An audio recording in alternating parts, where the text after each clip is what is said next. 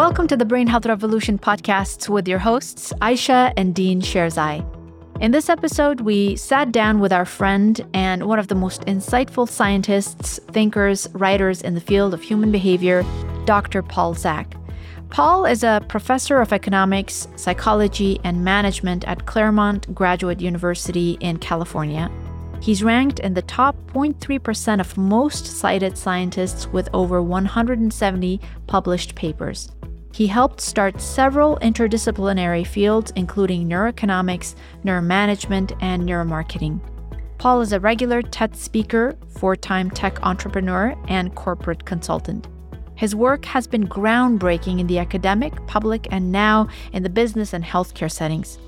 In his new book, Immersion, The Science of the Extraordinary and the Source of Happiness, Paul discusses how the world is rapidly transforming into an experience economy as people increasingly crave extraordinary experiences, and that his research shows that there's a scientific formula to consistently create extraordinary experiences.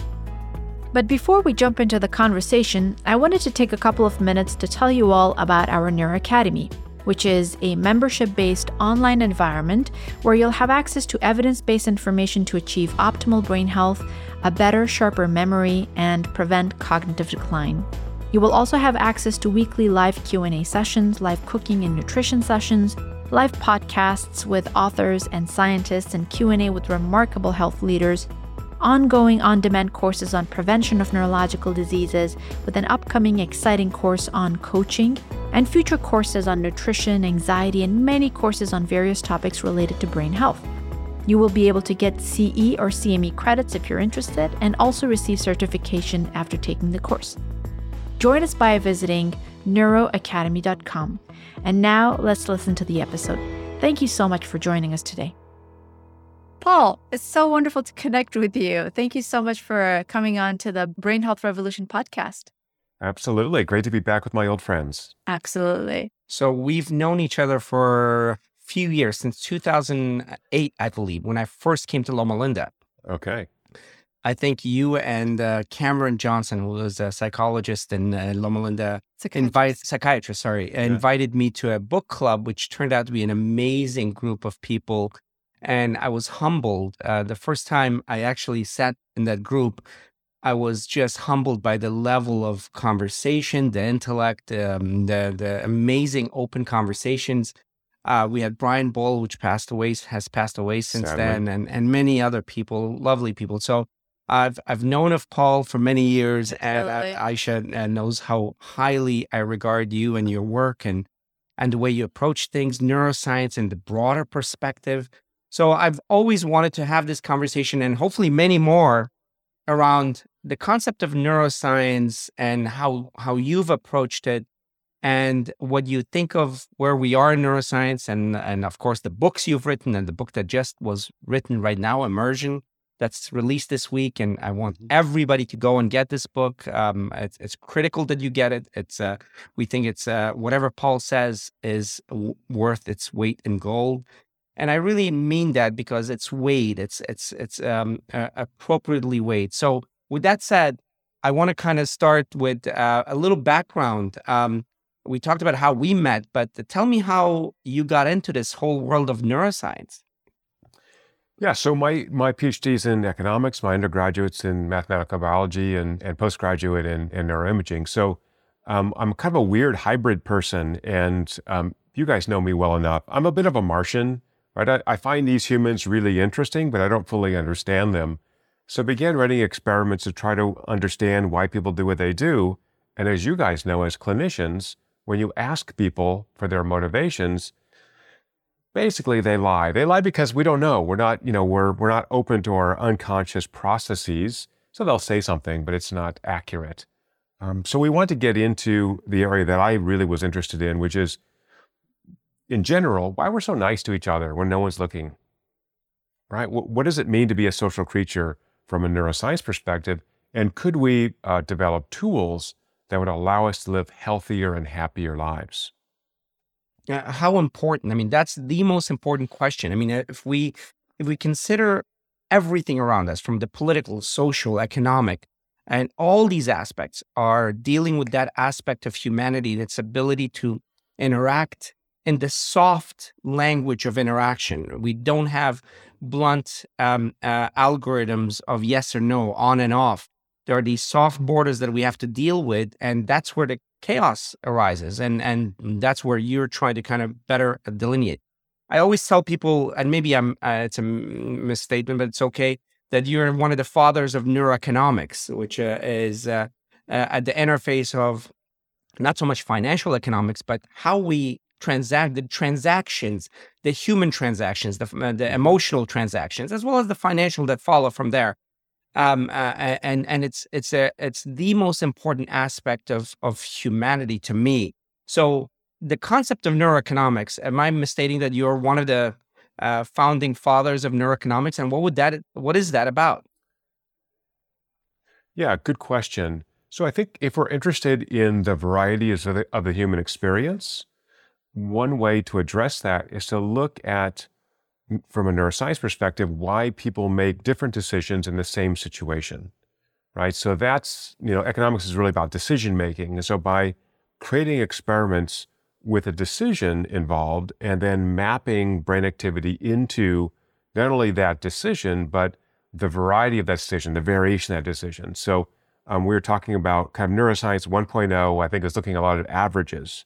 But I think neuroscience 2.0 is really about variation.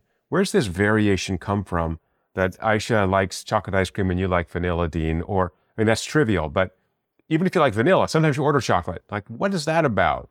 And so it really requires a technology to measure, as you said, the unconscious emotional drivers of behavior. So most of what we're doing that we're consciously aware of, as you know, is retrospective. We're telling a story, a rational story about why I bought this nice fitness sensor. This really has nothing to do. Right? There may be some cognitive process, but most of this is an unconscious feeling state that, this seems like this is the right product for me because I don't really know. And so that seems like is where I think where technology comes in. So as you guys know, one of the first things we looked at is why we trust strangers, how we can be around strangers, why we donate to charity, why we engage in all these helping activities. And again, the evolutionary story is clear. It embeds us in community as social creatures. We need others to be around us. And so we get kind of social benefit from that. Even if no one's looking, we'll still do it because who knows? I can tell people. And we found that this neurochemical oxytocin that prior to the late 90s when we started doing this was only known to facilitate birth, breastfeeding, and sex, that this was actually a potent neurochemical and was a key part of the signaling process in the brain that says, Aisha's wonderful, happy to interact with her, and Dean, super sketchy guy, got to stay away, get me in, flight mode, right? So that's a good question, right? Which is, the fear response is easy to study, but that motivation for positive behaviors. And then that opens up a lot of questions. What promotes or inhibits oxytocin?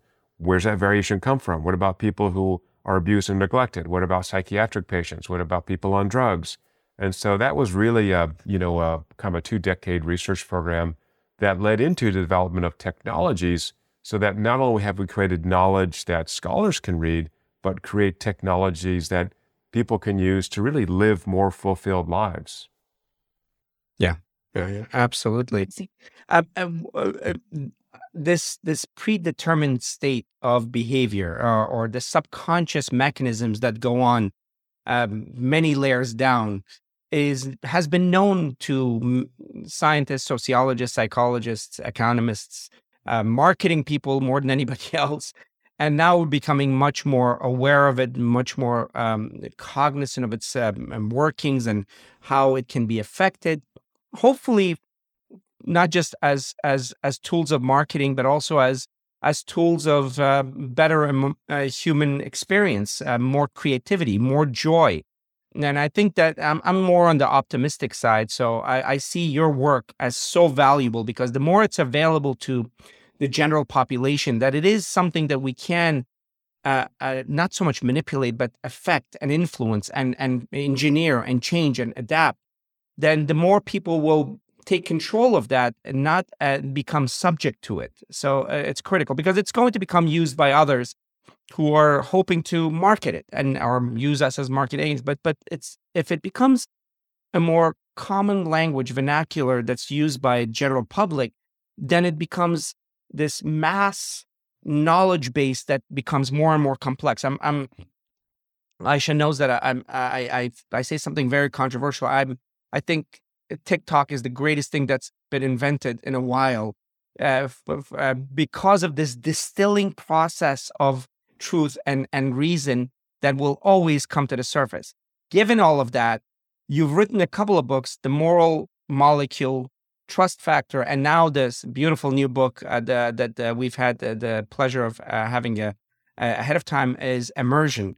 So the common theme behind all of this is just what you just described, which is the human behavior and how much we can affect. I'm going to get to this last book, Immersion, fairly soon, but I wanted to kind of get to the moral molecule because when we were in that book club, most of our conversations were around that concept and your experiments and the weddings you went to and experimented with oxytocin and all of that stuff. So would love to hear about that aspect of it. Yeah. So once we had developed, so a lot of this is tools, right? So, ultimately I'm a tool guy, right? So, we took what was done in the animal literature for oxytocin and found a way to adapt that for humans, which involved very rapid blood draws and some kind of very careful handling of those samples. And once we had this tool, then we measured in the lab and we took it on the road. Everything from asking why we spend so much money on weddings by measuring oxytocin release in wedding parties, to field work I've done in the rainforest of Papua New Guinea. So ultimately to understand, is this need for human connection universal? Where does it come from? How do we tap into that for greater happiness? And as your listeners know, I'm sure, having a rich set of social connections is more important to extending your lifespan than quitting smoking, right? That is how deep these factors are. So part of those findings are that when you have rich social connections, you have release of oxytocin many times through the day. That improves the immune system, reduces cardiovascular stress. So, all these factors that we worry about, chronic health conditions, can be modulated, although not cured, by having richer social connections. So I think that's the first key takeaway. The next takeaway is, well, how do I do this? Where do I get it? So my second book, Trust Factor, was about building high trust organizations. So contra Economics 101, the neuroscience predicts that when you work in a high trust organization where you rely on your colleagues and they rely on you and you're doing something important for the world, which I think is almost everybody really, then not only do you enjoy your job more, greater job satisfaction, less turnover, less chronic stress, but you're actually more satisfied with your lives outside of work. And that's pretty amazing. So the takeaway here is let's create these environments like the 8 to 10 hours most of us spend a day at work, where we can really lean into our key social nature so that we're more effective, short term, but also we're more effective humans long term. And then lastly, the new book, Immersion, I think the surprising thesis, or one thesis of that book, is that when you have these extraordinary experiences I call immersion, that's a neurologic state we discovered I can define later, but this peak experience, the more you have of those, the more you train your brain to be fully present, to be fully emotionally connected to the people around you. And that, again, increases your health span, allows you to live a richer, happier, fuller life. Yeah. That's incredible. How do you define specifically the neurological immersion? What does that look like in our day-to-day life? Right. So for listeners, I'm a very concrete person, if you can't tell that by now. So we always, not always, but almost always start when we run experiments looking for factors that will predict what people will do after an experience. So we start with blood draws. Let's look for changes in neurochemicals. Once we find those changes, and if they correlate with a particular behavior we're looking at, then we can optimize high-frequency electrophysiology to capture areas in the brain that have high densities of those receptors, those neurochemicals. And so I always want to thank the U.S. taxpayers. We were funded by millions of dollars by Department of Defense and U.S. intelligence community and others to identify signals in the brain that in combination would accurately and consistently predict what people would do after a message or an experience. So the goal of this was to reduce conflict by increasing effective communication, right? And particularly across cultures, which is difficult. And so once we did this work, we discovered kind of two core neurochemical and neuroelectrical factors after measuring about 140 of these very high frequency measures and whittling them down over many years of experiments. The first is to be immersed, you have to be attentive, right? And so, as you know, attention is kind of a 0-1 variable. They're attending at you guys or attending over here, but I can't do both. That's associated with the brain's binding of dopamine in the prefrontal cortex. But the second is that I've got to actually care about what's happening. And for listeners, I think perhaps the weirdest thing you'll hear today is that the brain is a super lazy organ, right? It's 3% of body weight, takes about 20% of your calories to run. So it just wants to idle most of the time. So when we see this dopaminergic response and this emotional response, I call this emotional resonance, the emotional value I get from the experience, which is associated with the brain's release of oxytocin, there's a very weird neurologic state, right? It's both sympathetic and parasympathetic. It's this rapid switching. And so it really deserved a new name. And so I'll give you an example of this for a second, but we can pick up these signals at the level of the brain, but with like high density EEG, but most cortical neurons are multi-purpose, and it failed the consistency test. So what we found was that if I take data from the cranial nerves, which are activated downstream by the dopamine and oxytocin effects, I think of the cranial nerves as the brain's output file. So I get nice consistent signal from here, and these cranial nerves pass through the heart. And so with something like a fitness sensor or a smartwatch, we've written algorithms that let us infer this cranial nerve activity from very subtle changes in the rhythms of the heart. So now we have a scalable ability to measure immersion. So here's the example. What is immersion? So when I know Dean, I can give one example to make it really clear. What is immersion? What's the subjective experience? Dean, it's when you and I go to a movie, at the end of the movie, the boy gets the girl and we start crying and we're like, oh my God. Right? You've been so immersed in that story that it's had this physiologic effect on you. You didn't want to, right? And for me, once I had kids, I became a terrible movie crier. It is embarrassing, right? But it means that you've really transported yourself into that world. And it's sort of beautiful in a way, although also embarrassing. Yeah. That's amazing. I remember that happening in so many movies, specifically Kung Fu Panda 3, where Po, he actually finds his inner peace. That's when he's in the middle of that. Yes, I remember turning, and Dean was just no. I'm actually not ashamed of that state. It's beautiful. It's beautiful. But thank you for describing that. Actually, it completely makes sense. But before we go on, so you're pointing to the neck. So I'm assuming the one cranial nerve you're talking about is the vagus nerve.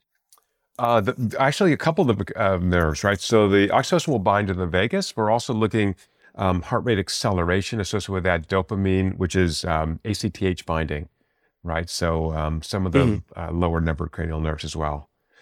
So the cool thing was it just took us forever to make this tool. And why do we make the tool? Full transparency. I am a cheap bastard and neuroscience is expensive. And companies started coming with suitcases of money to my lab and going, gosh, we want to make a better movie, a better ad, a better customer experience, make education better. We can talk a lot about that. And, you guys have this $100,000 machines and 19 PhDs. And I said, sure. And then we go, okay, well, people really need this, but you don't want to talk to a weirdo like me and you don't want to use $100,000 machines. What you want is something that anybody can use and get immediate results. And so our company, Emerging Neuroscience, is 5 years in, and it's really gratifying to have a piece of software that anybody can use to make better experiences. And, we live outside LA. 80% of Hollywood movies have lost money for the last 30 years consistently. Like, how is that even possible in 2022 that you don't know how to make a good movie? Now, a lot of moving parts. I understand that. There's some funky accounting, but most TV shows don't get a second season. The data on Spotify are fascinating. 98% of songs released on Spotify have 10 listens or less. So that's the mom and their band. I'm sorry, the band and their moms, right? I mean, it's crazy. So, God bless them. They're producing content, and that's all really nice. But for we as consumers, we have a lot of really mundane or frustrating experiences. I mean, let's think about the DMV. Yeah. No. That's such an important concept. We yes, as human beings, we've succeeded in understanding the world around us and understanding success, survival success, and creative success, but in a very blunt way. It's the success fail ratio is still almost close to every other organism. We haven't really truly used our frontal lobe and our limbic infrastructures very well. But if we can get a mechanisms, and that's what we're doing actually in our technology, we're looking at better signal detection systems of human interaction, human feedback, then we'll increase that output of creativity, we'll increase that output of joy, we'll increase that output of survival and success, and not rely on blunt mechanisms. And I'm not against blunt mechanisms that we've used for thousands of years, but do better than that. So I love this idea to kind of get a feedback as far as that immersion state. What was interesting to me is how Paul described that immersion state. Tell me if I'm wrong. It's at the interface of parasympathetic and sympathetic. You're right. There is a bit of agitation or sense of urgency or angst or anxiety, of all those things, whatever the name you might use. But there's this comfort, this zone, this being in the zone where that, and I always tell this when we talk with the kids, finding that state of agitation that's not sympathetic and overdrive and destructive, but actually raises you to a higher level of consciousness, awareness, and creativity. That's amazing. And if that's what you're going for, that's literally the whole objective of human brain, is to achieve that state. Love this. Absolutely love this. So I call this relaxed focus, right? I'm focused, but I'm in the zone. I'm doing it. It's so comfortable. And the way we found this, I think, is maybe instructive, which is we ran experiments where we went backwards. We didn't say, could this be this part of the brain or this part of the brain? We just gave people experiments, took blood draws before and after, gave them an experience, like showing them a public service announcement about, kids with cancer. And then afterwards, because we were torturing them by taking blood twice, we said, okay, we paid you $40. And then privately, if you want to donate some of your money to St. Jude Children's Hospital, you can, but you don't have to. We did this over and over and over. And we found these signals by seeing what people did, not what they said or intended or liked. So I think, again, that liking question is my least favorite. It's my second least favorite. My least favorite is should. When you call someone up and like, hey, my computer doesn't work. Well, it should. Well, that doesn't help me, right? The same thing with liking. How much do I don't know, like I'm looking for props, my iPhone. I don't know, compared to what? Compared to my kids? Actually, forget my kids. They talk back to me. Compared to my dog, my dog's perfect, right?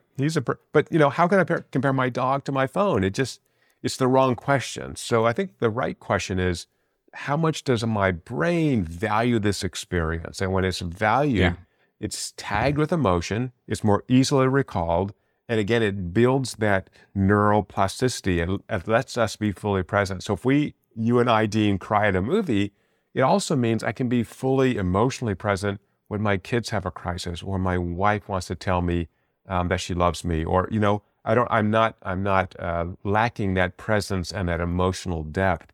And so I think by training ourselves, we become better human beings, and we certainly live longer and happier. Not to belabor this point, you were saying that relaxed focus. Is there a little bit of agitation there as well? I call a sense of urgency, because that is it. I know this might be complete semantics, but to me it's a little bit of importance, because that the higher state of creativity, which the athletes describe, the artists describe, there's a bit of angst or urgency in that. Or are we talking about different things? No, I think that's right. So that prefrontal activity is like, man, I am on this, right? It's like when you write something or you create something and you go back and look at it and go, wow, who did this? Like, where did this come from? It's like it's brand new because you're so absorbed in it. So I think there's a correspondence between the neurologic state I'm calling immersion and the psychological state that my recently deceased colleague, Mike Csikszentmihalyi, has called flow. So flow is this self-reported psychological state where you lose track of time, you enjoy the experience, but it's active. You can be immersed in something like a movie and be totally passive. And so the whole point of the technology we built is to remove the barriers, to help businesses remove the barriers to give us bad experiences, bad shopping, bad call centers, and then ultimately to quantify our emotional wellness. So I think I sent this to you before we got on the air a couple of weeks ago. We just published a paper showing that with continuous 1-second frequency measurement for 10 hours a day for weeks and weeks, we can predict people's mood and energy with 98% accuracy, and we can predict troughs in mood 2 days in advance. So now it means for vulnerable populations, the elderly, psychiatric patients, college kids, right? Think of the suicide at college now. It's just scary. There's a piece of technology that allows an intervention prior to a crisis. And so, I've been talking about the high end. Let's make ourselves happier and happier and have great experiences and grow as humans. But also on the negative end, we've got to really think about, and this is really your work, think about the crises we have, that when we need medical help, we need real interventions. So we're doing a lot of work with very high stress employees like first responders. So look at the military, police, fire. You see actually a very high rate of depression and suicide in these populations, particularly post-retirement, but not always. And so again, I think that's for lack of tools. So if I'm a cop, am I going to go to my sergeant? Hey, sergeant, I need a couple of days off because I'm just burnt out, assuming I even know I'm burnt out. Or if I had a piece of technology, my phone pings me, says, hey, Officer Smith, talk to your sergeant. You're now eligible for a day, paid off day, so you can do some recovery time. And by the way, check in with your counselor online. That'd be awesome. Yeah. So I think this is really part of this digital health package that is coming to the fore very, very rapidly. I know you guys are on that forefront as well. Yeah. This is amazing. Just to have a tool or a formula where you can detect the variation or the variability of human emotion, whether it's in a particular state or before making critical decisions or during or before a performance, whether it's athletes or someone making performing in front of people. It's very applicable and beautiful to hear that something like this exists in our world. As far as brain health is concerned, the emergence of real-time data to look at how people function and whether there is any changes in the way they function that could potentially alert us of any cognitive decline later on in life, or the trend of their cognition is here. And it's wonderful to hear that it's something that we can actually either wear or have or share it with our colleagues and our people that are around us. And from what I'm hearing, it sounds like you're providing this tool for whether it's businesses or retailers or whoever it is, to have an opportunity to create what you call peak immersion moments. Correct? Am I right, Paul? You're going to be able to give them that and help them create those kind of moments and experiences. Yeah. And then ultimately, we will bring this to consumers. And so my goal, my hope, my wish is that just like we have a little ring to complete for our steps, we have a ring to complete for social interactions. And not just the number, but the value of those interactions. Once we have that measurement device, then it's something that we can track. Like, hey, guess what? I'm 20% down. I got to go check in with my dear friend or my wife or my husband, or right, and make sure that's a goal for us, and make sure we have that value of connections. And actually, you said something so important that I want to just follow up on, if I may, that the potent inhibitor of the value of a social connection is anxiety. And so we also built in a platform of measure that we call psychological safety. How comfortable am I around these humans? And so we can track that right from sympathetic tone and then just ask, hey, you know what? This is not a good time. And so there's a bit of self-learning that goes on, certainly for employees who are using our technology. They get a sense, as you said, maybe afternoons are the best time for meetings for me, or maybe Fridays I should work a 4-day work week, because Fridays I'm kind of checked out because I'm stressed out for all the sports or something I take my kids to on the weekend, right? You could begin to really self-manage, not only at work, but in your entire life, if you actually knew the environments in which you're getting a lot of value, you're getting that, as Dean said, agitated immersion, right? I'm really into this thing, or where I'm just agitated and I need to get away. Yeah.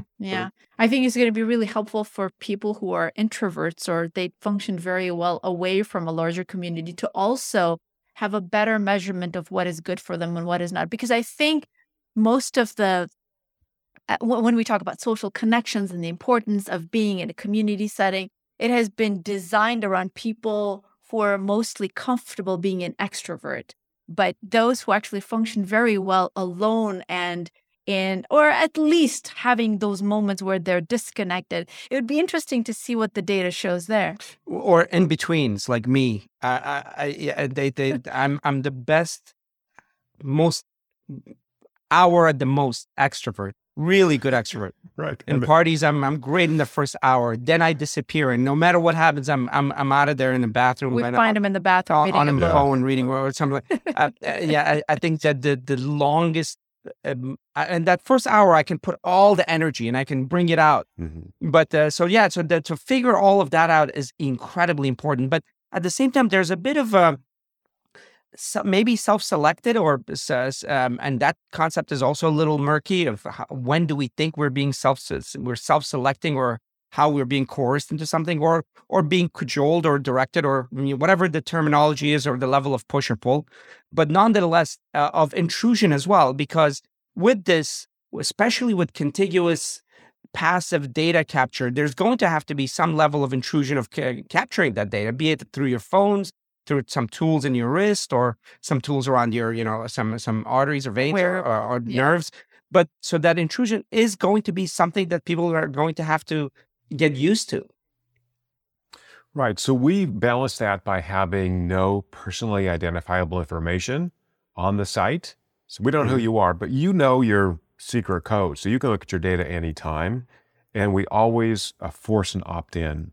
So your phone will ping you and says, do you really want to do this data collection? You have to want to opt in for it. So as long as you own your own data, and if you choose to share it, that's great. So again, for first responders, they will always opt in. There's no requirement. There's no coercion.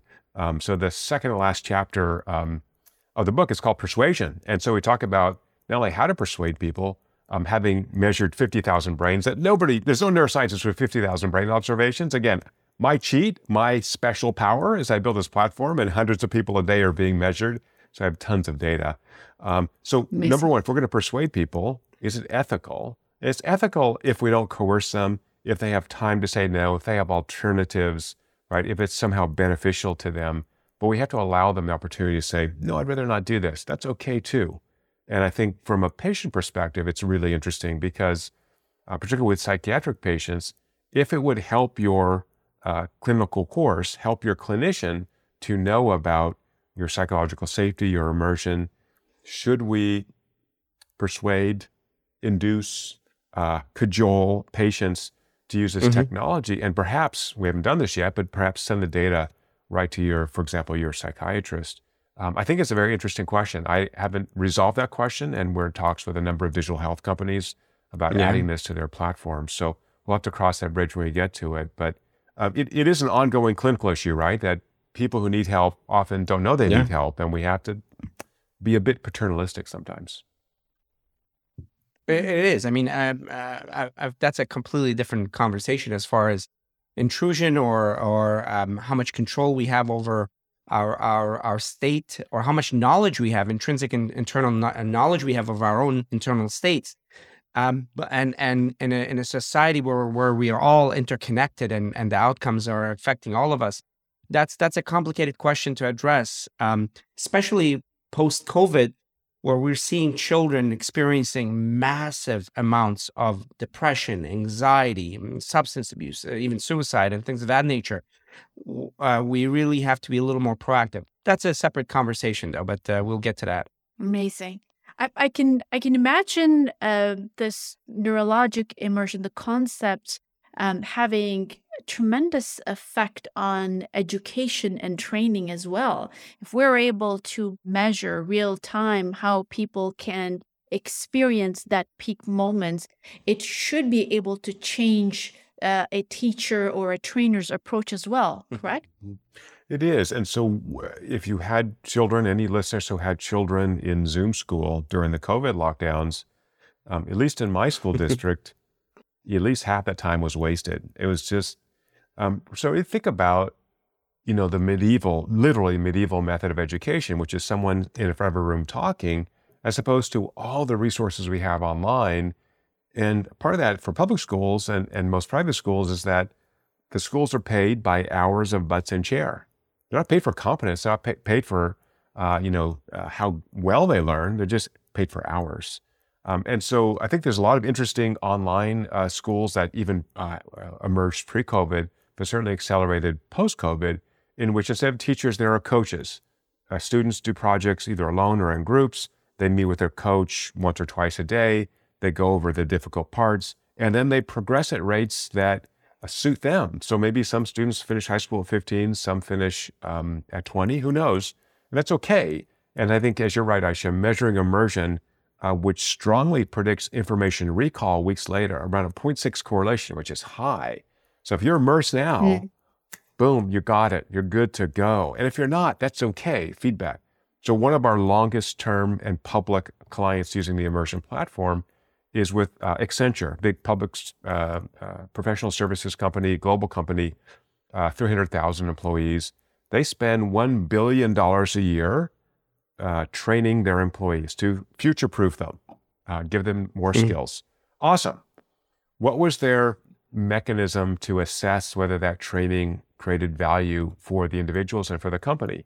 That post-event survey that we've all done. How'd you like the keynote? Was the lunch good? Wow. Was your hotel room okay? I don't care about that. What I want to know is, did this shake up your brain so much that a bunch of that information stuck in there, and when you go back to work or take an exam, you can do it well? And so that's what they found. So a couple takeaways from this 5 years now of measuring training and education. Accenture has found, again, not us, I'm a software guy, Accenture has found that people cannot stay immersed in an experience for more than 20 minutes without a break, without switching it up, right? So they do not allow any trainer to speak for more than 20 minutes now. And then after 20 minutes, reset, and they'll do something else, some say participatory task. Then 20 minutes and then reset, and then maybe a debriefing on what each table learned. They've also found that because immersion is metabolically costly, the need for breaks is longer. So again, for listeners, the brain neurons are very much like a muscle. They get fatigued and they need a little refractory period to return to full power. And so longer breaks. So, we sort of think we're adults. I can sit here and take an 8-hour class, no big deal. But really shorter, more intensive, sticks more information in the brain, and also turns out makes it more enjoyable. So say you have an 8-hour day, do 2 4-hour days, or even better, 4 2-hour days, really break it up into smaller bits. And also for listeners, you guys know this for sure, the brain consolidates information overnight. So if I ever do workshops, I like to do a couple hours one afternoon, give people homework, let them consolidate, and the next morning go back and then follow up and see what people learned overnight, what new thoughts they have. Right? So really think of the ways to use the information we have in neuroscience to make training and education better. But for kids, for sure. Better. So I think if you look at the explosion of educational opportunities now, I think this style that we learned, went to school in, of a teacher in a classroom with kids in wooden chairs, that's going to be gone in 10 years. It's just not going to be here. It's not efficient. Yeah. It's not the way our brain work, and it's not in the internet-enabled world. It's not efficient. That's incredible. That's so exciting. And I think this is probably going to be very helpful for people who are, who are experiencing some sort of an attention disorder like ADHD, ADD, the way they assimilate information, the way they recall information. This could be very helpful for them to understand how, what the flow of information should be for them, how much time do they need to, organize those thoughts and those memories in their brains, and how often should they be exposed to that kind of information. Yeah. Because right now we have very beautiful. blunt tools. Yeah. So now we're talking about neural diversity, which is a big focus in my lab now. Where does that diversity come from? And again, how do we begin to optimize experiences so that everyone has a great experience. And you're right, the tools right now are very blunt, and they're also, I think, too public. But if I had a piece of software on my phone that just said, hey, Paul, do that module again. Again, I could do that with a test, but I don't really know why I'm not getting the information the right way. So it could be, would you like to see it as a video? Would you like to read it? Would you like to hear it in audio? I mean, we can think of all kinds of different ways. So Accenture, again, long-term client, has made a huge investment in training in the metaverse. And so I think these XR kind of activities are really going to expand the way that not only do we train people, but the way we communicate. And so we're happy to be on this journey with Accenture to understand how to create great metaverse experiences. Yeah. The 20-minute period that you were talking about is in medical school, we called it the butt-brain barrier. Anything longer than 20 minutes or half an hour, you're nothing is getting through. Or if it is getting through, it's not connecting properly. And this method of sitting in a cubicle for 8 hours in a row, it worked. People got through. We sometimes make the mistake of sustainability and sustenance as opposed to vitality and growth. And that's the direction we're going towards in humanity. We got lucky. Our kids started with school system, specifically Montessori, but then most of their life they did online. And we found one of these tools called Khan Academy, which was these little short bursts of education. Yeah. It was absolutely amazing. And they gave them rewards, and then they could stop whenever they wanted to, but it usually was no longer than 5 to 10 minutes. And it just accelerated. And it helped during the COVID era as well. That they were in school in Cal State, but then that during the COVID era, it wasn't as much of a change for them. But this optimization according to different characteristics is the key. Whether you're visual, whether you're auditor, it's none of us are one or the other. It's a mixture thereof. The level of anxiety that actually builds up, whether it's written, spoken, mathematical, and so on and so forth, all of this can actually even be captured passively.